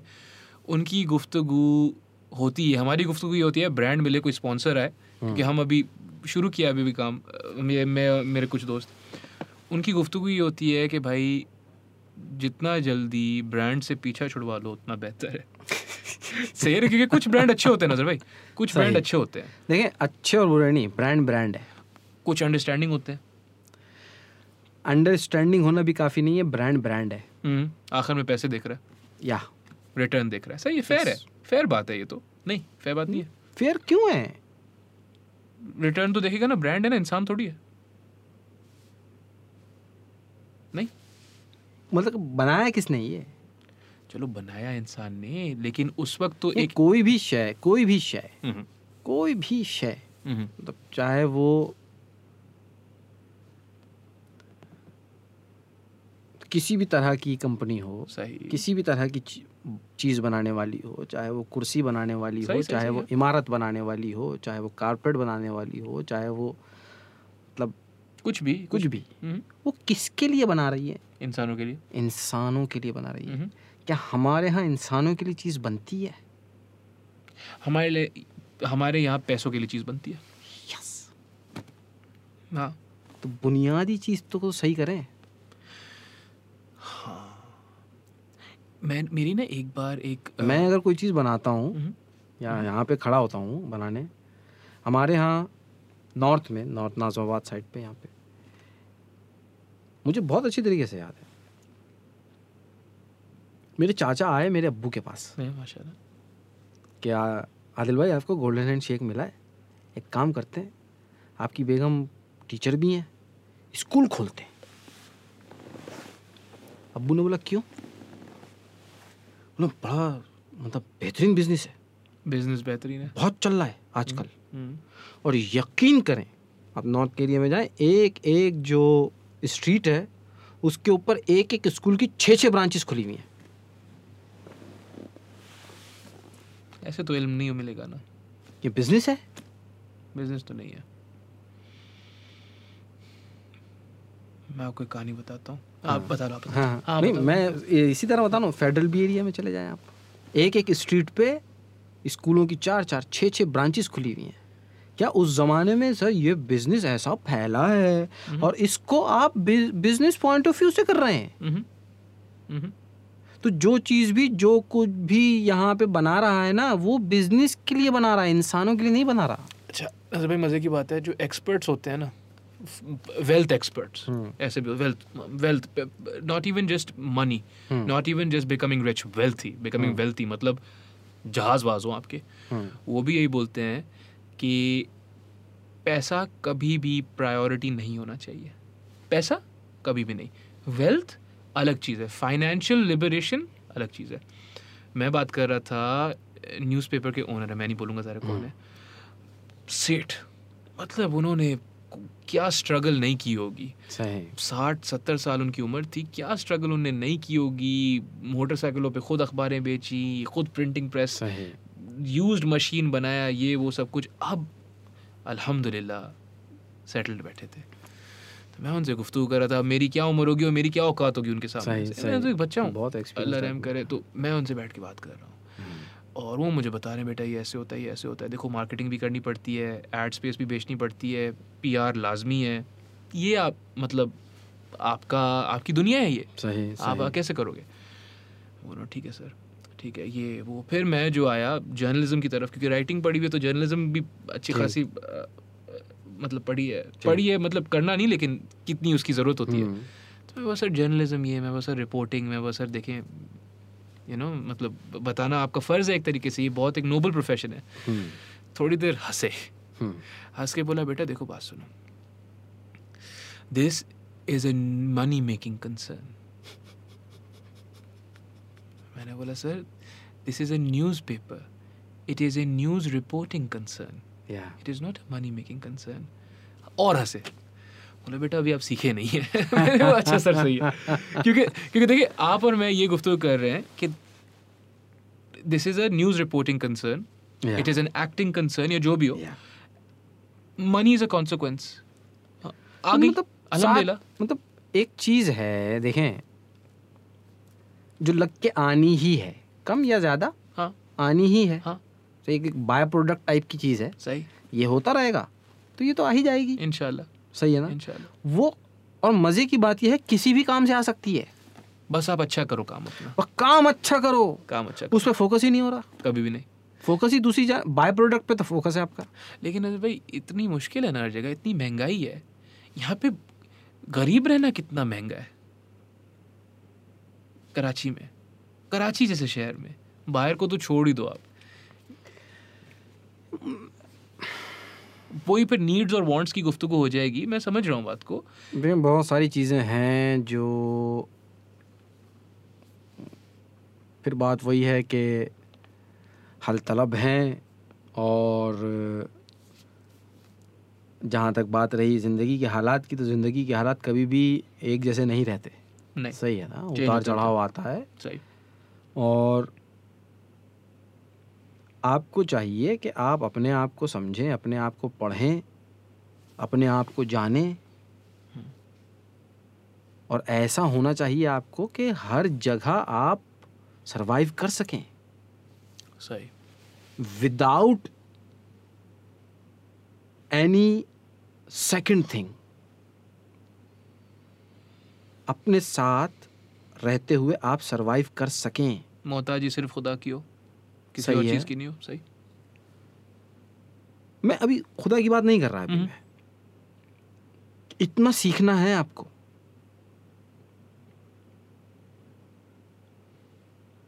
ठीक है, आपके पास गाड़ी ना हो तो मतलब गाड़ी नहीं है तो क्या हुआ, जिंदगी, काम रुक जाएगा, आपका मकसद रुक जाएगा, आपकी ज़िंदगी रुक जाएगी। सही है, नहीं रुकनी चाहिए, नहीं रुकनी चाहिए। अगर रुक रही है तो मसला, फिर मकसद में मसला है। ऐसा कौन सा मकसद है कि जो इसकी वजह से रुक जाता है? कमज़ोर मकसद है थोड़ा। हाँ, अजीब सा मकसद है जो इसकी वजह से रुक जाता है। यार घर नहीं है, अजीब सा मकसद है, घर की वजह से रुक जाता है ना। तो फिर हमें सोचना पड़ेगा ना कि मकसद क्या, ऐसा अजीब सा मकसद क्यों बनाया हुआ है जो इन सब चीज़ों की वजह से रुक जाता है। सही, वेरी इंटरेस्टिंग। सही है तो सही। तो मकसद ही ऐसा हो आपका जो इन चीज़ों से अफेक्ट ना होता हो। मकसद फिर अपना समझने की कोशिश करें, जानने की कोशिश करें। और कोई मतलब आड़ा टेढ़ा ही मकसद तो नहीं बनाया हुआ मैंने। अल्लाह रहम करे। खुद को जानने की आपने बात की। हाँ, उससे थोड़ी देर पहले मैं आपको बोला कि भाई अच्छा एक्टर कैसे बनेगा। आपने बोला कैरेक्टर को सरेंडर करना पड़ेगा आपको, अपने आप को कंप्लीटली। इस कंप्लीट सरेंडर में एक किस्म की आज़ादी नहीं है। बिल्कुल है। और उस आज़ादी में शायद खुद को जानना ज़्यादा आसान हो जाता होगा। बिल्कुल। आप एक तो दूसरी, जैसे ही आप खाली हो के कंप्लीट सरेंडर करते हैं तो आप अपनी सारी चीज़ें छोड़ते हैं, छोड़ने की कोशिश करते हैं। सही, हाँ, मुझे नहीं लगता कि मैंने जैसा अभी कही थी बात आपसे कि जितना सोचते हैं, जितना भी सोचा, अब ये हतमी नहीं है कि मैंने जैसा सोचा है वो 100% ऐसा ही है जैसा मैं यागो को सोच रहा हूँ। सही, शेक्सपियर का जो यागो है हाँ, वो जैसा मैंने सोचा है वैसा ही 100% है। हम्म, एक पहली बात तो ये जरूरी नहीं, मैं ये कह रहा हूँ कि जितना सोचा है अगर उसको 100% तसव्वुर कर लिया जाए तो वो 100% अमल में नहीं आता। नहीं, सही है ना? तो दूसरे किरदार को जब आप अपने आप को खाली करके दूसरे किरदार को सरेंडर करते हैं, जितना भी वो अमल में आता है, फिर वो अमल के ज़रिए आपकी बॉडी भी आपको बता रही होती है, ओ अच्छा तुम ऐसे भी हो सकते हो, ओ तुम्हारे अंदर ये स्पेस भी है। सही, ठीक है ना? तुम बैठे बैठे उछल के कूद भी लगा सकते हो। सही है? तुम ओछी हरकत भी कर सकते हो जो मैनर्स के खिलाफ हो, ये भी कर सकते हो, तुम्हारे अंदर सलाहियत है। अब तुम नहीं कर रहे, अब तुम बाइख्तियारी तौर पर नहीं कर रहे, कॉन्शियस हो। देखो अब मैं मिसाल दूं थोड़ी सी इसके ऊपर कि ये बात क्यों ज़रूरी है समझना और सीखना। लोग बोलते हैं हालात ख़राब में, जब हालात ख़राब होते हैं, पैसे नहीं आ रहे होते, सही है, या और मुख्तलिफ़ किस्म के हालात आदमी पे ख़राब होते हैं, तो यार मैं उससे पूछो भाई और क्या है? सब्र कर रहा हूँ। सब्र, ठीक है, ठीक है। क्या वो सब्र कर रहा है? सब्र कर रहा है? नहीं, मेरे ख्याल में फिर क्या कर रहा है? हार मान रहा है। नहीं, सब्र कहते किसे हैं? सब्र कहते हैं पेशेंस। सब्र कहते हैं to maintain a good attitude. कौन कर सकता है? साबिरून करते हैं मेरे। सब्र करता है बाइख्तियार आदमी, बाइख्तियार, जो कर सकता है, जो सब्र कर सकता है, जो काम कर सकता है, जो कर सकता है। मिसाल के तौर पे मैं रोज़ाना रिब्स और खाने में और क्या क्या अच्छी चीज़ें हो सकती हैं, सारी की सारी, सही है ना, बेहतरीन महंगी चीज़ें खा सकता हूँ रोज़ाना। मैं रोज़ाना नहीं खाता, मैं रोज़ाना खाता हूँ दाल। सही, और उसका जो पैसा बचता है, सही है, ये जो मैं दाल खा रहा हूँ ना, ये मैं कर रहा हूँ सब्र। ये सब्र है। खा सकता हूँ, पिज़्ज़ा भी खा लूँगा, ये भी खा लूँगा, वो भी खा लूँगा, फलानी 10 किस्म की चीज़ें हैं, रोज़ आइसक्रीम चल रही है, सब हो रहा है, रोज़ आइसक्रीम चल रही है, तीनों टाइम आइसक्रीम चल रही है, सही है, फ्रूट चल रहे हैं बेहतरीन महंगे वाले, सही है, शरीफा खा रहे हैं, सही है, सही, कस्टर्ड एप्पल, सही है, रोज़ाना खा रहे हैं, तीनों टाइम खा रहे हैं, सही, और कौन सा महंगा, हमारे यहाँ तो फ्रूट भी सस्ते हैं ना सारे। सुशी, सही है, सुशी खा रहे हैं, तीनों टाइम खा रहे हैं, सही। तो मगर नहीं खाऊं मैं, और उसकी जगह मैं तरीक़े से तालीम के मुताबिक कि हफ्ते में 1 दफ़ा गोश्त खाना चाहिए, खाऊं, 3 दिन सब्ज़ी खाऊं, 3 दिन दाल खाऊं, ठीक है। तो ये जो कर रहा हूँ ना मैं, ये कर रहा हूँ सब्र। सही, सब्र। अब जिसको नौकरी से लात पड़ गई है, मिसाल के तौर पे, अब वो बोल रहा है मैं सब्र कर रहा हूँ, मेरे हालात ख़राब है, मैं सब्र कर रहा हूँ, वो सब्र नहीं कर रहा। सब्र में और मजबूरी में फ़र्क है। वो मजबूर है, उसे चाहिए कि अपनी विल से उस मजबूरी के खिलाफ जंग करे। ये जब तक शिफ्ट नहीं होगा तब तक वो जंग नहीं करेगा, ज़ाहिर है। वो जब उसको सब्र मिल गया, जब उसने अपने आप को ये बावर करवा दिया कि मैं सब्र कर रहा हूँ, और खुदा सब्र करने वालों के साथ है, फिर वो खुद क्या करेगा? कुछ नहीं। तो सब्र जो है वो बाइख्तियार आदमी करता है, मजबूर आदमी नहीं करता। मजबूर आदमी नहीं करता। सही, वेरी इंटरेस्टिंग। यस, सही है ना? यस यस यस, आप सही बोल रहे हो। मेरे अगर तलवार नहीं निकाल रहे अपनी, हालांकि निकाल सकते हैं, ये सब्र है। तलवार न निकालना है, ये सब्र है। ऐसा सब्र किसी ने नहीं किया। आप मुझे थप्पड़ मारोगे, मैं आपको मारूंगा, मैं कहाँ सब्र कर रहा हूँ? जबकि मैं मार सकता हूँ और ना मारूं, फिर सब्र। ये मेरा सब्र है। ये अपने आप के साथ जंग है। ये अपने आप से। सही। तो मुझे लगता है कि सब्र की भी लोग मजबूरी को सब्र का नाम दे देते हैं। मजबूरी को तो दूर करना चाहिए आदमी को। है तो सही। सही है। और हर कीमत पे दूर करना चाहिए। क्यों? आप बहुत आज़ाद हैं, आपको खुदा ने आज़ाद बनाया है। आपको अपनी मजबूरी से जंग करनी चाहिए, मजबूरी को ख़त्म करना चाहिए इंशाल्लाह। सही बात। सही बात है। अब कैसे ख़त्म किया जाए मजबूरी के? दो मसले। एक तो ये है कि वही जो हमने फाइनेंशियल एजेंसी की बात की, या तो हम अपनी जो वांट्स हैं उनको कम करते करते नीड तक ले आए कि यार मुझे कितनी चीज़ की ज़रूरत है, मैं कितनी चीज़ें चाहता हूँ, नहीं मुझे कितनी चीज़ों की ज़रूरत है। या फिर मैं अपना जो मिल्कियत है या जो मेरा माल है उसको इतना बढ़ा दूँ कि जो भी चीज़ें मैं चाहता हूँ सब आ जाए मेरे पास। आपके ख्याल में कौन सा बेहतर ऑप्शन है? नहीं, जब इस पे आ जाएगा कि अपनी चीज़ों को कम करते करते नीड पे आ जाएगा सिर्फ, तो माल तो होगा ही नहीं उसके पास। हाँ, ये बात भी सही। नहीं तो वही मैं बोल रहा हूँ ना, फिर कौन सा वाला करना चाहिए? क्योंकि दोनों ऑप्शंस हैं। देखें, आप आज़ाद हैं, आपके पास जिस तरह की भी वो हैं, मगर बात यह है कि आप इन सारी चीज़ों को करेंगे किस मयार पे? फिर वही बात, करेंगे किस मयार पे, तोलेंगे किस मयार पे? ज़िंदगी के तमाम कामों को आप किस मयार पे तोलते हैं? क्या सही किया, क्या गलत किया, क्या सही है, क्या गलत है? अब इंसानी मयार पे अगर आप तोलते रहेंगे चीज़ों को, तो फिर आपको मसले मसाइल रहेंगे। आपको किसी कामिल मयार पे तोलनी चाहिए चीज़। कामिल मयार, मुकम्मल मयार पे तोलनी चाहिए।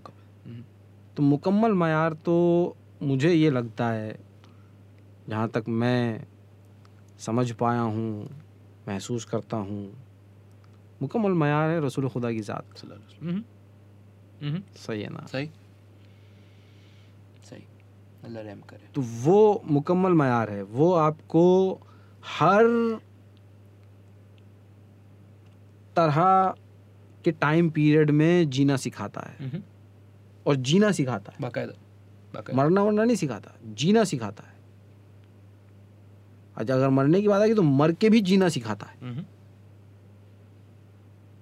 वो सुलह करके भी जीना सिखाता है, वो जी कर भी जीना सिखाता है। सही। वो हर तरह से जीना सिखाता है, वो मयार।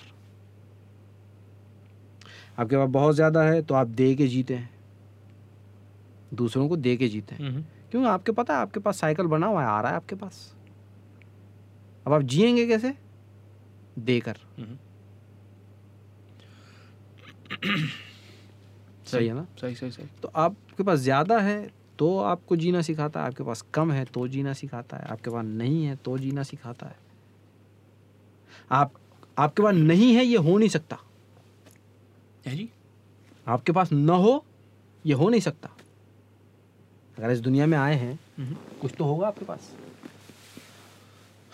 कुछ तो है। सही है। अभी मैं जैसे फवाद से एक दफ़ा बात कर रहा था, मैंने बोला भाई अब इस दुनिया में आए हैं, लोग फलाने राइट और ढिमकाने राइट और इसके राइट और उसके राइट, बुनियादी राइट की तो कोई बात ही नहीं करता। बुनियादी हकूक। हाँ, हकूकुल इबाद। हाँ, नहीं, हुकूकुल इबाद तो आप मेरे आपके ऊपर है ना। हाँ। कि मैं आपसे तरीके से बात करूँ। हाँ। मैं बोल रहा हूँ दुनिया में आया हूँ, मेरा बुनियादी कोई राइट है नहीं है? बेसिक राइट है कोई या नहीं है ना? आप इंसान हो। हाँ, उस बुनियाद पे है, बिल्कुल उस बुनियाद पे। हाँ। लैंड कहाँ है मेरे पास? नहीं, लैंड का तो राइट नहीं है आपके पास। लैंड पे आया हूँ, कहीं और आया हूँ, किसी और प्लैनेट से थोड़ी आया हूँ मैं यहाँ पे। हाँ। इसी लैंड पे आया हूँ ना मैं। तो लैंड कहाँ है मेरे पास, मेरे हिस्से का? कम से कम इतना हो जिसमें मैं लेट सकूं, जिसमें मैं बैठ सकूं, जिसमें मेरे पास वॉशरूम हो। इतना लैंड तो हो जिसमें वॉशरूम हो, आपके पास कमरा हो। सही है, जहाँ मैं लेट सकूं, बैठ सकूं, पढ़ सकूं, सुकून, मतलब किसी और को तंग ना करूं, खुद भी तंग ना हूं। इतना लैंड पीस कहाँ है मेरे पास इस दुनिया में आने के बाद? ग्लोब पे आया हूँ ना मैं, कहाँ है? कौन देने के लिए तैयार है? नहीं, कोई देगा तो नहीं। तो फिर मैं छीनूंगा ना। फिर आप छीनोगे। अगर मेरा राइट है ये इस लैंड पे, ग्लोब में आया हूँ ना मैं, अर्थ पे पैदा हुआ हूँ मैं, अल्हम्दुलिल्लाह। सही है, तो यहाँ का एक इतना पोर्शन जिस पे मैं रह सकूं, ये मेरा राइट है। वो कोई साला बगैर पैसों के देने के लिए तैयार ही नहीं है। क्यों? मैं नहीं मांग रहा आपसे 1000 गज, नहीं चाहिए मुझे, 1000 गज नहीं चाहिए, 5000 गज नहीं चाहिए मुझे, नहीं। मुझे एक आप बेहतर कमरा दें, सही है, सही है, जहाँ मैं रह सकूं, खा सकूं, पी सकूं, बैठ सकूं, बस बहुत है। उतना लैंड भी नहीं है मेरे पास। 80 गज दे दो आप। 80 गज कहाँ चाहिए? कहीं भी दो, कहीं पे भी दे दो। 80 गज दो जगह, हैदराबाद, सही है, कहीं भी दो, कहीं भी दे दो। हाँ, 80 गज जगह चाहिए मुझे। मेरा इस अर्थ पे हक है, मैं इस अर्थ पे ही पैदा हुआ हूँ ना। वो फिर डिबेट्स बाद में आएंगी कि जनाब आप उसमें कहाँ होनी चाहिए, कहाँ नहीं। आप मुझे उठा के सहरा में फेंक दोगे, तब पागल थोड़ी हूँ मैं। सही सही सही है, प्रॉपर लिवेबल कंडीशंस हो, यस, और 80 गज हो। सिंगल के लिए है। फिर जब दुनिया में कोई और आएगा उसके लिए 80 गज अलग है। इतनी तो जगह ही नहीं नजर भाई। है और क्या, खाली पड़ा हुआ है दुनिया यार। बर्फ पे जाके रहे अलास्का में, सब जगह रह सकते हैं। आप तो कहाँ कहाँ रहने की जो जुगाड़ें नहीं बना ली इंसानों ने। ये बात भी सही है। नजर भाई, गुफ्तगू एंड की तरफ चल रही है, लेकिन एक फाइनल सवाल ज़रूर मैं पूछूंगा, लाजमी है। इतनी हमने एक्टिंग की बात की और हमने ये सब भी आपसे सुना कि आप जो है क्या क्या पढ़ाते हो और क्या क्या ज़रूरियात होती हैं एक एक्टर की, और परफॉर्मर और एक्टर में फ़र्क क्या होता है। आजकल के जो फाइनेंशियल सूरत हाल हैं पोस्ट कोरोना, अब पोस्ट नहीं, अभी तक हम मिड कोरोना चल रहे हैं, मिड कोरोना चल रहे हैं, लॉकडाउन भी है, सब कुछ है। कोई आपके पास आता है, नजर भाई एक्टिंग करनी चाहिए, और फ़र्ज़ करें यंग नाउ, एक तो ना 18 साल का लड़का लड़की, 18 साल का लड़का लड़की तो उनमें इतनी एनर्जी होती है वो सब कुछ ही कर ले। 28 साल का लड़का आ जाता है, आदमी हो गया, लड़का भी नहीं है, 28 साल की खातून आ जाती है, 30 साल की खातून आ जाती है, सही है, सिर्फ एक्टिंग करनी है और वेल ऑफ भी नहीं है, या तो योगे भरे पेट की मस्ती हो। करने का मसला अलग है, करने का मामला, मैं अगर लफ्ज़ों में इसको तोड़ूं, करने का मामला अलग है, सीखने का मामला अलग है। करने की बात कर रहा हूँ। करने के लिए तो आपके पास स्पेस है, जब चाहें करते रहे। लेकिन वो बोलते हैं कि भाई हमें पैसे भी इसी से कमाने हैं, क्या बोलोगे? कम मिल गए, नहीं मिले नहीं मिले, मैं गारंटी नहीं है। नहीं। और उनको इनकरेज करोगे आप, फिर भी वो बोलते हैं कि भाई अभी तक हम ये काम सीखना चाहते हैं, करने के ऊपर इनकरेज नहीं करूँगा मैं। करने के मामले में उनकी अपनी विल है, ठीक है ना। सीखना अगर चाहते हैं तो बोलो हाँ भाई ज़रूर सीखें। भाई कोई भी अगर एक शख्स कोई काम सीखना चाहता है, उसके पास एक सलाहियत नहीं है और वो अपने अंदर उस सलाहियत को पैदा करना चाहता है, तो मैं यकीनन उसको इनकरेज करूँगा। खूबसूरत बात है ये कि भाई आप में एक चीज़ नहीं, आप यकीनन सीखो, आप बिल्कुल सीखो, जो मुझसे हेल्प हो सकती है वो मैं करने के लिए तैयार हूँ, सही है ना। मगर ये कि अब करो या आपकी मर्ज़ी है, करो नहीं करो, मार्केट भी आप देख रहे हो, सब कुछ आपके सामने है, करना है करो, नहीं करना नहीं करो, ये आपकी अपनी विल है।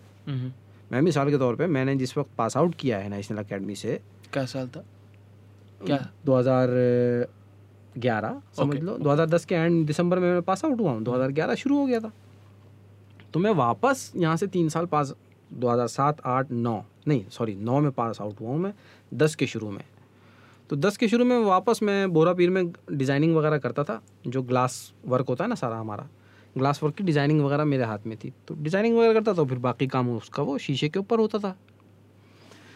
तो वो सारा डिज़ाइनिंग मैं वापस वहाँ चला गया, मैं वहाँ पे डिज़ाइनिंग करता रहा। फिर मुझे फाइनेंशियल मसाइल कम पड़े, मैंने बोला यार नहीं, कुछ और भी करना चाहिए, यहाँ से पूरे नहीं हो रहे, तो मैंने फिर KFC की राइडिंग ज्वाइन कर ली। सही है, मोहम्मद अली सोसाइटी में जो KFC की ब्रांच है, वहाँ पे मैं राइडिंग करता रहा। तो दिन भर वहाँ काम करता था मैं, रात को शाम से यहाँ ज्वाइनिंग देता था 5 बजे से KFC की ब्रांच पे, और फिर रात को 2 बजे 2:30 बजे यहाँ से मेरी ऑफ होता था। सही है, अब मैं अपने पैशन को किस तरह स्टार्ट रखा हुआ था उस वक्त, तकरीबन मैं 1.25 साल ये मेरा रूटीन था कि वो बोरापीर में भी काम चल रहा है डिज़ाइनिंग का, और यहाँ पे मोहम्मद अली में राइडिंग भी चल रही है, KFC में। अब पैशन बरकरार रहे, मैं सीखता रहूँ चीज़ को, मुसलसल सीखता रहूँ। वो ऐसे था कि रात को जब हम मॉप लगाते थे ना KFC में, सही है ना, या डे बाय डे चेंज होता रहता था, एक दिन मॉप होता था, एक दिन बर्तन धोने का काम होता था ऊपर किचन में।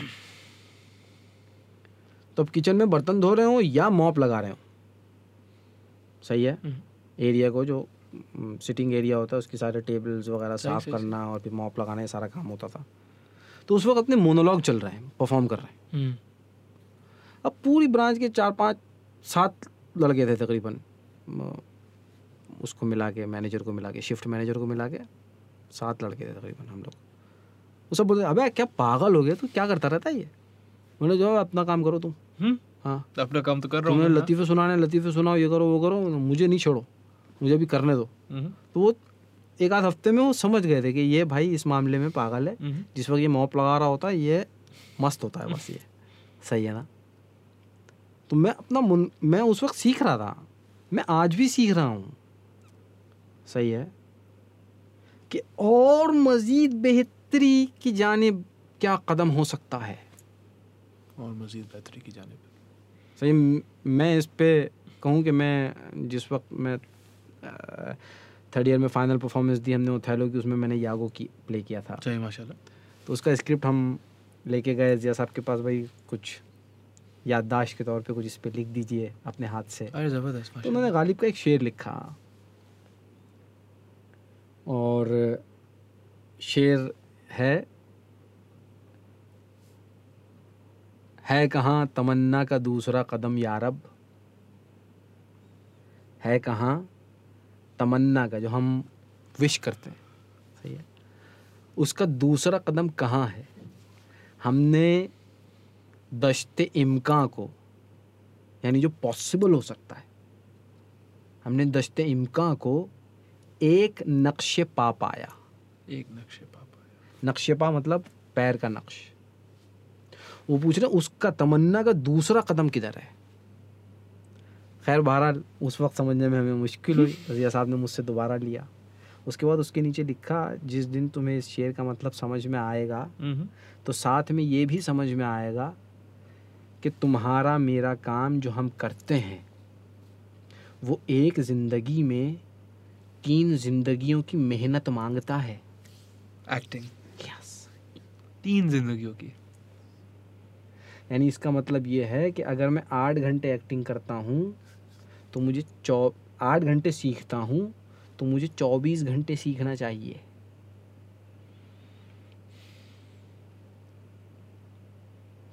तो जाके कुछ हो सकता है कि 70-80 साल में कुछ अदाकारी आ जाए। चलो फिर कोई एक्टिंग तो नहीं सीखने आ रहा, लेकिन बेहतरीन। दैट्स वेरी, ज़िया साहब बड़े शानदार आदमी है माशाल्लाह से, बड़ी ख़तरनाक बातें हैं उनकी। बस नज़र भाई, this has been wonderful, thank you, आप आए, आपने टाइम निकाला। फिर कभी मूड हो इंशाल्लाह आप जो है ऑलवेज वेलकम। इंस्टाग्राम पे हो आप?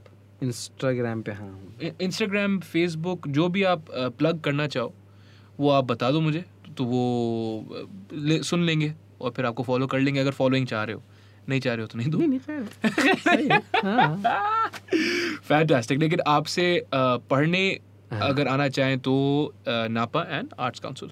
नापा एंड आर्ट्स काउंसिल इस वक्त तो यही कराची शहर में यही 2 हैं। एक थोड़ा बहुत जो हमने सुना है और जाके देखा भी है, मगर वहाँ पे ये पता चला कि वहाँ पे सोसाइटी टाइप की चीज़ें बनी हुई हैं, ठीक है, NCA में, कि वहाँ पे म्यूज़िक सोसाइटी अलग है और ड्रामा सोसाइटी अलग है और इस तरह से हैं। तो वहाँ पे प्रॉपर उस तरीके से शायद नहीं है, सही है, क्योंकि हमें जो फेस्टिवल्स होते हैं, नेशनली फेस्टिवल्स जो होते हैं, जैसे इस्लामाबाद वगैरह में, या इस्लामाबाद में ही हमने देखा है PNCA में ज़्यादातर काम, तो हमने देखा है कि जो काम की क्वालिटी नेशनल एकेडमी की रही है वैसी क्वालिटी अभी कहीं और से प्रोड्यूस नहीं होती। चलो, तो इस वक्त हम समझते हैं कि सबसे बेहतर इदारे यही हैं, आर्ट्स काउंसिल है, नेशनल एकेडमी है। तो ये यहीं से सीखी जा सकती है इंशाल्लाह। प्रॉपर एक, अगर आप चाहते हैं तो। पर्सनल ट्यूटरिंग नहीं करते हो आप? नहीं, मैं नहीं करता। सोचा भी नहीं कभी? नहीं, पर्सनल सिर्फ एक ही काम, अदाकारी का काम करता हूँ। बस। ये मैं टीचिंग में भी फंस गया था मैं। अच्छा, ये अगली बार के लिए एक और कहानी। हाँ। अच्छा, हाँ नहीं, ये मैं आपसे पूछा ही नहीं। आप जो है टीचिंग को के ऊपर भी एक्टिंग को प्रेफर करते हो, आपको अदाकारी करनी है? हाँ, अगर मगर बात वो है कि कहते हैं ना, ये भी कौल है हज़रत अली का कि आगही, मतलब नॉलेज आपको तकलीफ़ देती है, आगही आपको तकलीफ़ देती है। वो बिल्कुल इसी तरह है कि आप पढ़ लिख लिए हैं चूँकि थोड़ा बहुत, और थोड़ा बहुत ही जानते हैं, तो अब यह है कि जो इंडस्ट्री में काम हो ना, वो उस तरह समझ में नहीं आता कि यहाँ जाके करेंगे क्या। मतलब इस तरह का कोई कैरेक्टर नहीं है, इस तरह का कोई डीप चीज़ नहीं है कि जिसको खंगाला जाए, जिस पे होमवर्क किया जाए। असल मज़ा परफॉर्मेंस का नहीं है, असल मज़ा प्रोसेस का होता है। प्रोसेस का होता है। प्रोसेस वाले कैरेक्टर्स नहीं मिल रहे अभी। वो थिएटर में मिलते हैं, बिल्कुल मिलते हैं। थिएटर में मिलते हैं। थिएटर में जो सा भी कैरेक्टर आप उठाएं, अच्छा मज़ा आता है उसको करने में। 2-3 महीना आपको काम करना होता है, उसकी बारीकियों को तलाश करना, उसको ढूंढना, वो उसमें बहुत मज़ा आता है, बहुत मज़ा आता है। क्यों? क्योंकि वो असल में मसला सारा शो ऑफ का नहीं है ना, फेस शो नहीं करना ना हमें। नहीं, हमें तो काम करना है, चाहे आप करो चाहे मैं करूँ। जो बेहतर तौर पे कर ले वो आए करे, बिल्कुल करे। सही है ना? सही। फेस को शो ही नहीं करना है हमें। मुझे अपने आप को थोड़ी बेचना है। यहाँ पे मसला ही है ना नज़र भाई, मुझे अपने आप को नहीं बेचना। मैंने जो सीखा है ना, काम जो है मेरा, मुझे अपना काम बेचना है। यहाँ पे सब अपने आप को बेच रहे हैं। उसकी मार्केट कम है, उसकी मार्केट ना होने के बराबर है। उसकी मार्केट तो कम है। सही। मुझे काम बेचना है ना अपना। मैं अपने आप को क्यों बेचूंगा भाई? इतना सस्ता हूं मैं क्या? लोग होंगे, लोग 2-2 लाख रुपए पर डे में भी काम कर रहे होंगे। बेच तो अपने आप को रहे। 2 लाख रुपए के हैं वो? नहीं, इंसान है यार, इंसान है वो। है तो इंसान। मुझे अपना काम बेचना है, अपने आप को नहीं बेचना मुझे। तो ये हमें हर लिहाज से मुझे लगता है बहुत ज़्यादा सोचने की ज़रूरत है। सोचने की ज़रूरत है लेकिन अपने आप को जानना और सोचना बहुत लाजमी है। बिल्कुल, इंशाल्लाह। नज़र भाई, थैंक यू।